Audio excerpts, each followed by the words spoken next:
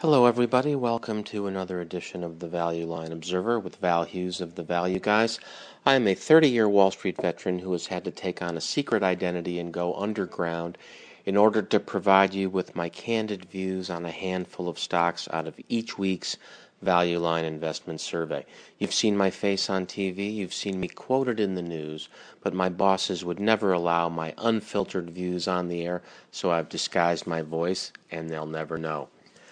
This week, I'm looking at the October 1st, 2010 edition of the Value Line Investment Survey. Excuse me, where I'll have a couple of ideas this week. But before I get to that, some important caveats. First, this show is for entertainment purposes only, and that's not a guarantee. Secondly, I may have many important conflicts of interest, including the fact that I may be recommending the opposite of what's actually in your best interest. Third, I may be completely uninformed. I'm just paging through Value Line after work, or actually in this case it's late Saturday night. And finally, I could be heavily drinking. Excuse me a minute. And in fact I am. And so, what I'm going to do tonight is I have three terrific ideas out of this week's Value Line Investment Survey. I went through every name, and there were several interesting sectors this week. I have a couple of good packaging ideas, I think, look pretty good, and one in betting, called, etc. Now, normally I do a little bit of a rant at the beginning of the show, or I've been doing that in 2010. I don't know. I had someone write in recently and say maybe they didn't like the rants. I don't know. But I've got a section called "It Would Help My Portfolio If," and that is usually a rant. And what's happened is it's turned into sort of a rant against excessive government. And, a sense that if capitalists could just have some stable rules of the road, we could get the machinery of capitalism sort of oiled and moving along. And instead of people investing at 1% treasuries, they or 2% or whatever the crazy rate is now, they would be investing at some higher return as entrepreneurs and capitalists would find projects that were worthy of the risk, and that would allow the economy to grow. But unfortunately, the government has gotten into a mode here, and I've talked about this at length on the show over and over, where we just don't know the rules of the road. What are tax rates? What are labor costs? What industries am I going to be competing with the federal government next? Et cetera, et cetera, et cetera. In fact, I have to apologize. I've been, a little tardy with the show. I took another month off, but for longtime listeners, hopefully you appreciate. This was an odd year in that there was some moving going on. We finally completed that a month ago. There was a bunch of legal stuff going on. I think I had a show where I just complained about lawyers. So that's been going on. And so anyway, I've been a little late with the show. But September was a decent month. And so, hopefully you were enjoying the fruits of a good portfolio. But what I'm going to do this week, and I started to get off on a tangent there, is rather than do this rant that I've been doing, I have a guest ranter this week. And, the rants I've been doing, these sort of rants against the notion of government spending as a percentage of GDP getting too high and stifling the creative juices of, entrepreneurs and intelligent or lucky Americans and investors, that the government has been harming the growth rate. Evidently, one of the listeners, a Mr. Stephen Keel, who, yeah, I checked out his website. He started a fund that is, what is it called here? I think I wrote it down somewhere. So, uh, let's see. The free market, the Hayek Fund, based on free market principles. So, I thought that was pretty interesting. And, as I say, I haven't been really keeping up with the show. So I thought, Stephen seems pretty upset about this encroachment of the government into GDP. And so he's going to be the guest rant. And, I posed a question to him about really what he thought the most harmful legislation has been coming out of the United States government. And so we're going to get to that. But normally I do that first, but Stephen, and I apologize, he's just on hold right now. But I'm going to just do a couple ideas real quick because it's late and I'm coming down with a little something. I again apologize. It's been very difficult to find time to do the show. But hopefully, there's about 5 years of shows out there. I just got a really touching email about a gentleman who I guess had to do a cross-country drive and listen to 70 hours of the show. So my God, I haven't even done that. And so, there's a lot of back shows. If you pull our XML code into, your Internet Explorer browser, you can sort by ticker. And I also keep a long list of best ideas on the site. There's a button, Val's Best Ideas, and there's 5 years of best stock ideas. There's 100 stocks, and I review that and I update it occasionally. And there's a lot of good ideas in there as well. So, I heard the other day that the National Bureau of Economic Research, the group that's empowered to decide when the recoveries and recessions start and end, etc., they decreed that the recession actually ended last year in July, and they've announced that it's ended now. And the timing seems a little odd because they are a year late, but they have a website and they tell you the dates that they decide these things and all, but it's a little political, I think, in announcing it right now before the election a month away, whereas in '92, in that election, the election went forward and people believed we were in a recession, whereas I think shortly after that election, the NBER announced that, in fact, the recovery had begun in '91.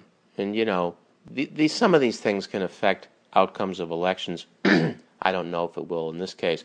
But the point I would make is that usually when these announcements come out, it's in a period where there is the first glimmer that you're coming out of it, and the NBER sort of gloms onto that, has enough history to know that there's a high probability that these particular metrics, when they line up a certain way. I mean, they have elaborate models, and in a prior life as a somewhat quant on occasion, I've done some of this work, and it's just a probability. But in order for them to go out with this news that the recession is over, they've got a pretty good probability that it is. And yet we're still in a time where the general public and the investing public is in a period of uncertainty. So, the NBER sort of has to lead the way. They don't like, calling the end of a recession when everyone on the planet already knows that the recession's over. So, as leaders in this area, they're going to be on the front wave of this. So the point being that valuations still reflect a period of uncertainty. And yet, the political winds are pretty clear. We're going to get a rollback of some of these excessive taxes and such. Government spending as a percentage of GDP versus what you might have thought 6 months ago will be going down. And in part, my view, that may be part of why We've had a little bit of a rally here in September, and September ended up being a pretty important month. We went from going into September at the end of August. Year-to-date returns for most major indices were negative, and September was a terrific month for most indices. And I think most, again, are showing positive, 4, 5, 6, 7% year-to-date returns right now. So investors are in a little better mood. Anyway, let me get right to a couple of stocks, and I'm going to save Mr. Steve Keel's rant for the end of the show. First up this week is one stock that caught my eye. I'm a little, I think it's on the sort of the high end of the risk pendulum here, but it's Culp, ticker CFI, page 1143. I'm bringing that back here a little bit. What I'm caught by is again, valuation is going to be the first thing that catches my eye. Culp is at 8 times earnings, which is, just slightly more than half the market PE. It's 4 times EBITDA, meaning the enterprise value, the value of the stock plus the debt, less the cash. I have $110 million. It's a teeny little company, and they do about $30 million in EBITDA, earnings before interest, taxes, depreciation, and amortization. That's 4 times. The inverse, 25%. To me, that represents the cash return, the return I would earn if I bought this thing for $110 million, and I'd get $30 million in cash. That's a 25% return to me.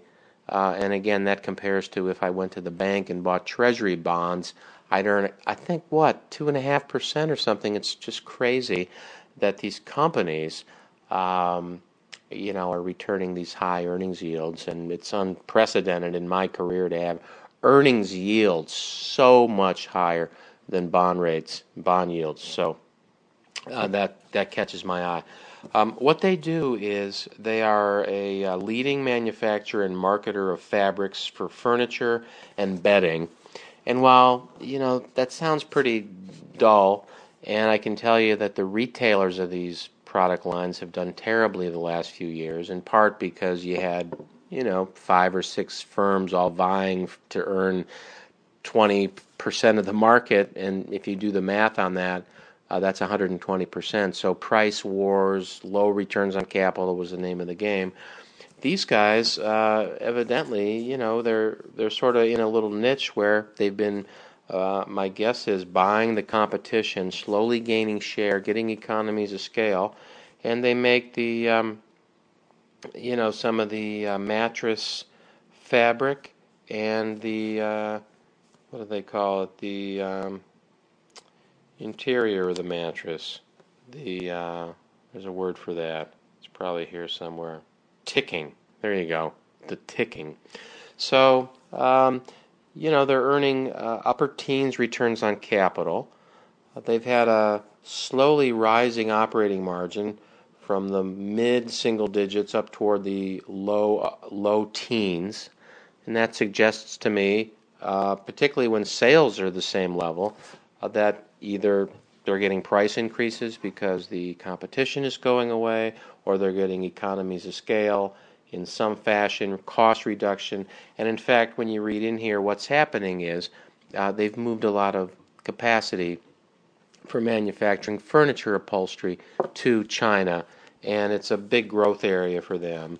And the company is so small that I think that, the market just doesn't completely appreciate that, this is apt to be an annuity as they take advantage of the lower cost of manufacturing in China, but yet use their, their marketing capabilities and servicing capabilities in North America to take their fair share of the revenue, and in fact get a slowly rising return on invested capital as the heavy lifting on that is occurring somewhere else. So it looks like it could be a little bit of a sustainable trend as they move more of their capacity into China. And in fact, when we saw this, I think maybe 15 years ago in the apparel industry when all the apparel guys started moving their manufacturing over to China. And, of course, what happened was costs went way down.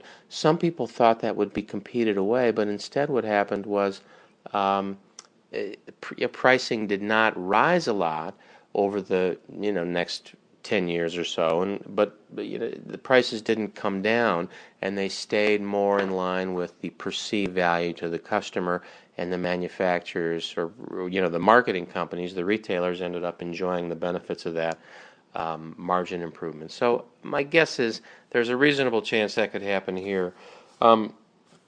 Value Line thinks earnings are going to grow 17% over the next 5 years.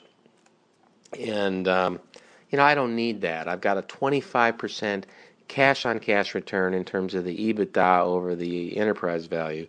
So if they're right, that gets me up into the 40% sort of total return. Excuse me. And I just don't need that much to buy the stock. The stock, according to Value Line, is around 9. This is last Monday's price, and it's Saturday, so I don't know what the price is today.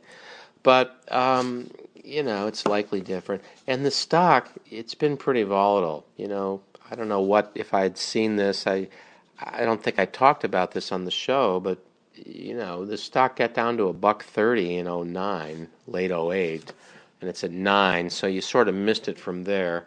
But on the other hand, at that point, this thing for some reason might have looked pretty scary. But it doesn't look like they didn't lose money, and they're small, but and they don't have much debt. And in fact, they have cash that more than offsets the debt. So that's enough said on this Culp, page 1143. It's really a pretty interesting valuation, and they're caught up in a little cycle that looks like it could go on for a while in what should be a pretty stable end market for betting, even if it's just a replacement market. So, Culp. Okay, next up, and this one, I don't want to say what my favorite is in advance. I always wait till the end of the show, but, and I'm not going to say tonight, but this could be it. Ball. Just say it could be. Ticker BLL, page 1170 in this week's Value Line.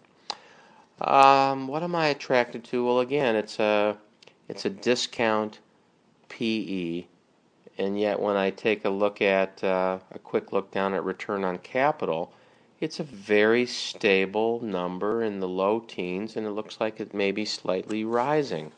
So below average valuation, above average return on capital. That's a quick eyeball that gets me interested. So what do? Ball Corp manufactures metal and plastic packaging, and that's 90% of their sales. They don't do the glass ball jars that you may be familiar with. In fact, this write-up makes the point to say they sold that 15 years ago. So, somebody else owns that. So that's 90% of their sales. So what else do you need to know? They're a big beverage and food packaging company. They're probably a low-cost producer, or it's an oligopoly where there's a handful of big producers that can bid on the big jobs. They earn a low teens margin on $7 billion in sales. So, obviously there's giant barriers to entry. You can't just come in and win some of these big accounts. You have a lot of equipment and such to buy. In fact, their investment in total capital here is, it looks like about $4 billion in book value, and market value is $5 billion. So the equipment it would take to get in this business, it's hard to compete. And undoubtedly, that's why the margin stays sort of here. Returns on capital are right where the margins are. So you got a 1-to-1 turnover, sort of sales to assets, or sales to capital. again, the low teens. They lever it just a little bit. They've got a very consistent history of returns on equity in the, it gets into the low 30s, but consistently in the mid 20s. Very impressive record, not only of the absolute level, but of the stability of it. The market never gives them much of a multiple for some reason, and it's got to be related to always the perception, perhaps, that that they're apt to be a slow grower, but yet, when you look at history, they're actually a pretty good grower, because my guess is that not only do you have growth in population driving packaging, but then you have the number of packages per population, and even in the advanced economies like our own or Western Europe, the number of packages per capita continue to grow each year. And then you've got these giant emerging economies of China and India where the packages per person per year are growing at multiples of ours. And so it's a pretty safe bet that packaging is going to be growing at above the rates of world growth.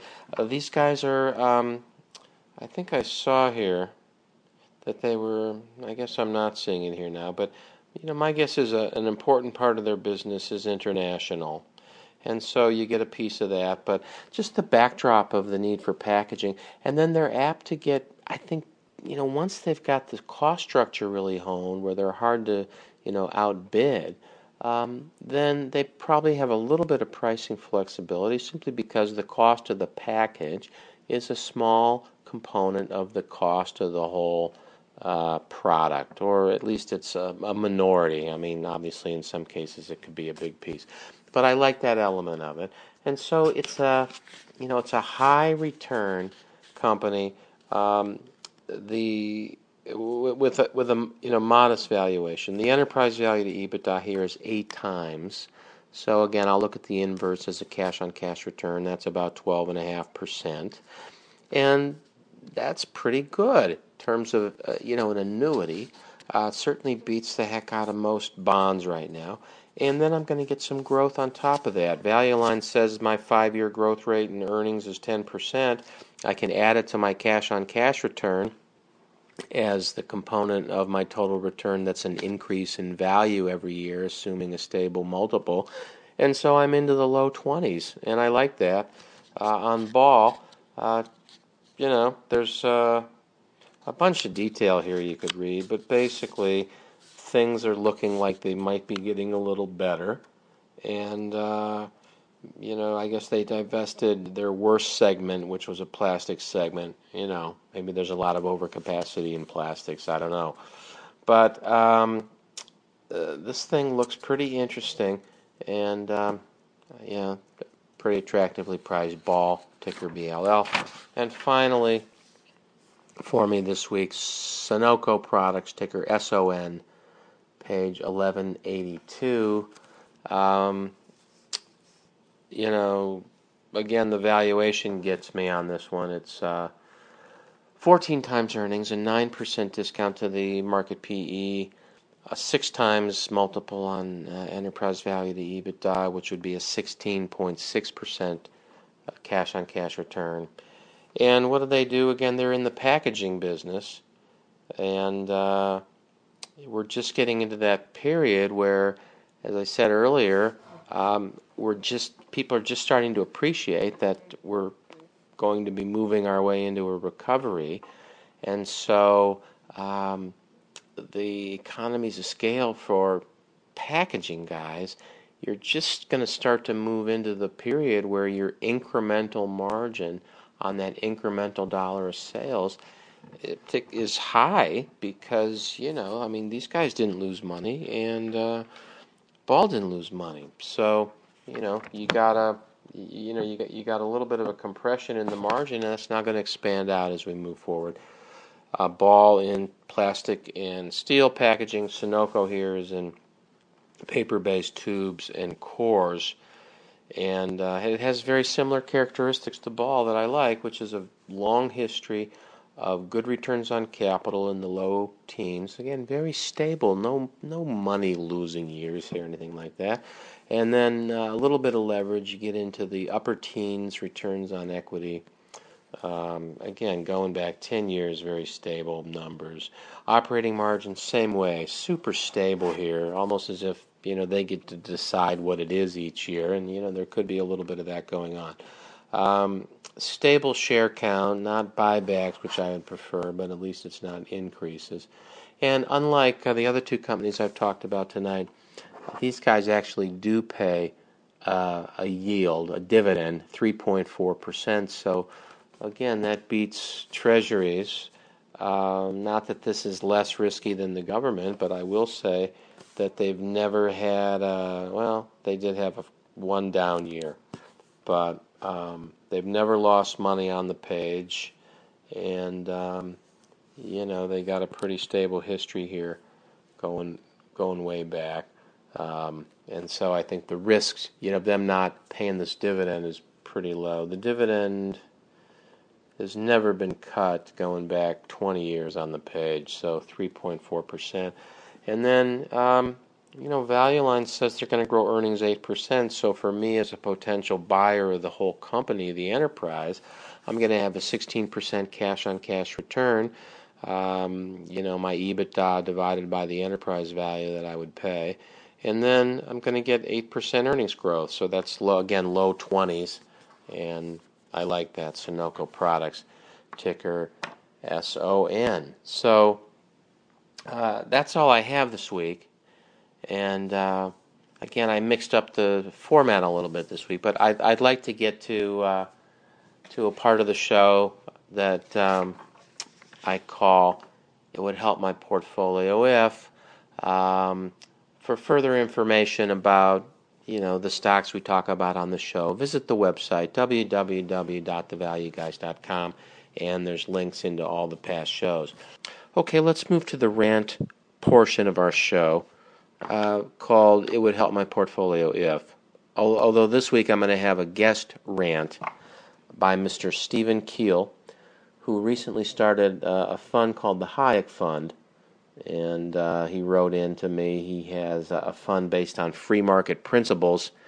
And I thought, come on the show, do a guest rant. And I think Mr. Keel's rant is about what the worst political idea has been in the last, I think, 100 years. So I'll listen in to Mr. Stephen Keel.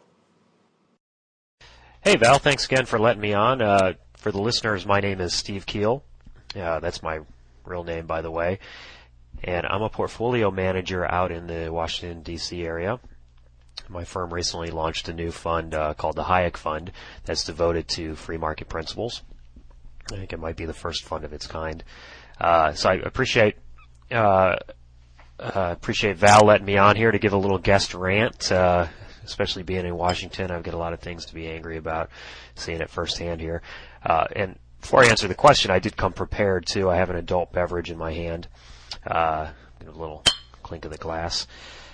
So I had to use, I do not actually have two adult beverages. I just had to use another glass to give the clink. So I don't want to give the wrong impression here. But anyway, I think the most destructive political idea of the last few years is this. It's Keynesian economics, and it's this belief in Keynesian economics by the senior leaders in Washington, by the senior leaders in the Fed, and things like that. And I don't want to get too much in the weeds with economic theory, but I'm not an economist. Hopefully you're not either. I know Val's not.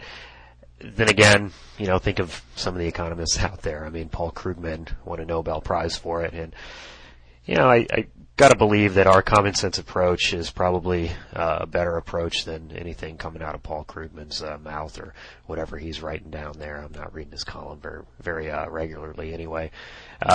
So I don't think we should feel bad about that.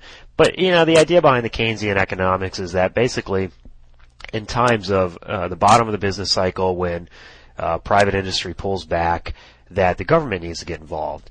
So logically, more government spending, more government regulation, things like government loan guarantees, and all that kind of stuff. And, to be honest with you, here in this environment, I think it's been extremely destructive in the last few years for a variety of reasons. And we've got this just massive amount of uncertainty. You've got all these changes. You're basically creating this, it's nanny state on steroids, when you're talking about a lot of the most recent bills that have come across here.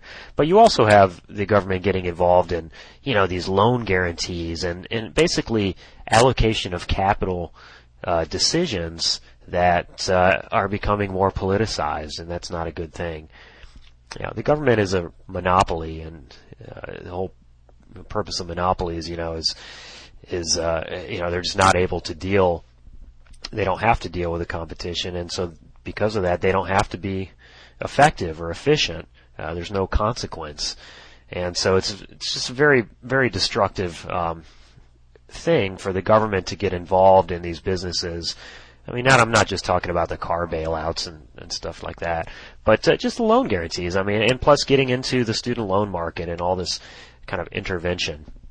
But going back to Keynes, his idea, just to break it down fairly simple, that came from him was something called the multiplier effect. And the idea behind that was for every dollar that was spent by the government, it was, like an investment. So you would get $1.15 or $1.40, $1.20.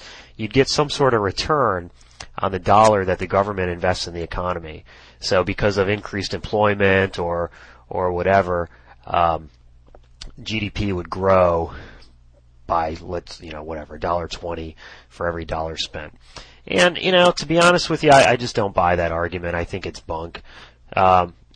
I don't know if it was ever true, even when Keynes suggested it back in the 30s or 40s, and back then where you had also massive government intervention. But it especially, maybe let's say it even did work back then. I'm not willing to grant that, but let's just for the sake of argument say it did. It's just not going to work today. You don't have these infrastructure projects that potentially could be a positive thing for the country, that the country actually needs. But instead they're spending this money on things like transfer payments and sending it to the states to reimburse for Medicare or Medicaid expenses. You're spending it on loan guarantees and stuff like that, and some sort of reimbursements to Fannie Mae and Freddie Mac and AIG and all this garbage. And that's the kind of stuff that excuse me, you're not actually putting it into the hands of someone that's going to create a productive use out of it. Not only that, but you're taking it out of the pockets of the actual most productive parts of society. So you're taking $1 out of a small business owner or a successful individual. You're taking it out of their pocket, and then you're by definition reallocating it to a part of society that's not as productive as who you're taking it from, in the hopes of that they will become more productive. But I find it hard to believe that it actually will happen like that. And not only that, but you're talking about 53% of people paying federal taxes, and they're going to basically subsidize the 47% of people who don't pay federal taxes. And so talk about fairness issues and whether the rich don't pay enough taxes or something like that. Well, how about this? Half of us are subsidizing the other half. That's a huge fairness issue right now. You're basically punishing the most creative and the hardest working parts of society by taking money out of their pocket and reallocating it in a way that's not even productive. And not only that, but when you take $1 out of my pocket, for example, you're actually you're taking $1, you're spending, or the government is spending $1.40, $1.50, something like that. They're borrowing all of this extra money from other countries, whether it be the Chinese or other countries, and you're weakening our national security in that sense, but you're also borrowing it from future generations. So, I don't have kids, but the government is basically slipping their hand in, fast forward 30 years in the pockets of my neighbor's kid, for example, your kid, I don't know. If I had a kid, I'd even be more upset about it than I am now. I'm pretty fired up as is. So it's just, perfect. You can't run a household like that. You can't run a corporation like that. I don't think you can run government like that either. And not only that, but you're taking this money out of the productive parts of society, and you're incentivizing the most productive parts of society, the most creative parts of society. You're incentivizing them to not work quite as hard. The more that you take out of their pockets, the less that they really want to work. So it's like telling someone like Steve Jobs, you know what, just don't worry about that iPad idea. We don't need that right now because, there's that marginal tax rate that is going to be added on top of you. That's just not going to make it worth your while, to just put in that extra 5 hours of work a week. And that's not the kind of incentive that you want to be putting on the most productive people in society. So, forget about the fact that you have all the government waste and bureaucracy, that for that dollar that's being taken out of my pocket and being transferred to, I don't know, the long-term, unemployed or the welfare, recipient or something like that. I guess it would be the earned income tax credit recipient at this point. And these loan guarantees to maybe some of these green companies that aren't able to get a loan in the private world. Well, you're taking the money out of my pocket and you're transferring it to these people. But by the time it gets to them, it's probably only about 75 cents or so, because the government and their bureaucracy and those transaction costs involved with that are, and the waste is probably 25 cents on the dollar. So to get to that multiplier effect, you not only have to, make up for all that 25 cents that's being wasted in transaction costs, but then you also have to, somehow get a return on that. And I'm just not buying it. I don't think it works that way. So anyway, that's the approach for the Keynesian approach. I think it's been the most destructive political idea the last few years here. I'm not even certain that was, fully Keynes's ideas back in the day. I mean, I think that the way that it's been, bastardized by some of the leaders here in government to somehow justify that just spending by itself is going to be worthwhile. I don't think that's the way Keynes intended it either.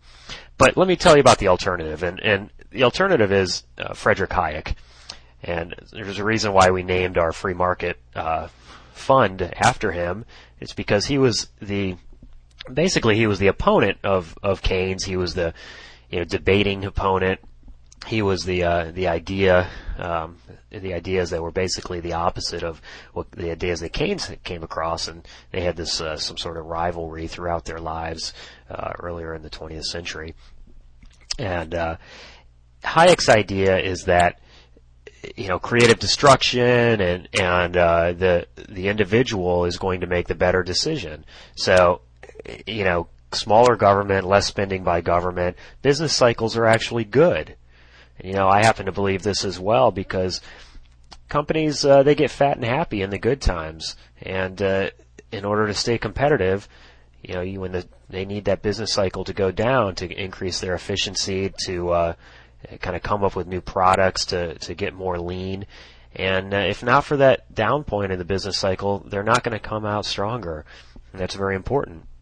You can't have government kind of intervening in that sense and trying to soften the business cycle without, when the government does that, and they've tried to do this the last few years, well now we have very slow growth coming out of it.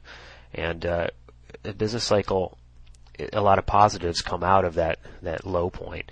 Hayek believed that, and most importantly, I think he believed that the economic liberty leads to social and individual liberty. That's a very important concept. A lot of people are very upset about, for example, banker pay and all that stuff, and they want the government to come in and do something about it. Well, when the government does something about that, then, they don't just stop there. They're also going to get involved in your personal life too, and all of a sudden, you're going to get taxes on sugar and all these moral things, or what the government seems to think is moral. So economic liberty, without the economic liberty, we're not going to have social or personal liberty. And that's what Hayek believed. So anyway, I hope that this was interesting for you. It was a fun little rant for me. I had a good time, and appreciate Val for letting me come on here. Let me give a little clink of the glass again here. All right, a little sip. Yeah, all right. All right, thanks again, and Val, and looking forward to the stock ideas coming up here in the rest of the show. Hey, Stephen, I actually did the stocks at the beginning of the show, so apologize about that. Anyway, thanks a lot for that. Very thought-provoking. I share a lot of those same sentiments, although I don't try to name anybody by name exactly, but, for me, as the percentage of GDP that's controlled by the government rises, you're harming the return on that capital, which then retards the growth rate, which then, as you go out into the next generation, harms the wealth per capita of our children and their children, and that'll manifest itself in terms of smaller homes, fewer cars, fewer vacations, less health care, all the things that we are the opposite of what we would wish for. So in that sense, I think, Stephen, that you're onto something with that. So thanks very much for being on our show, and thanks for listening in, everybody.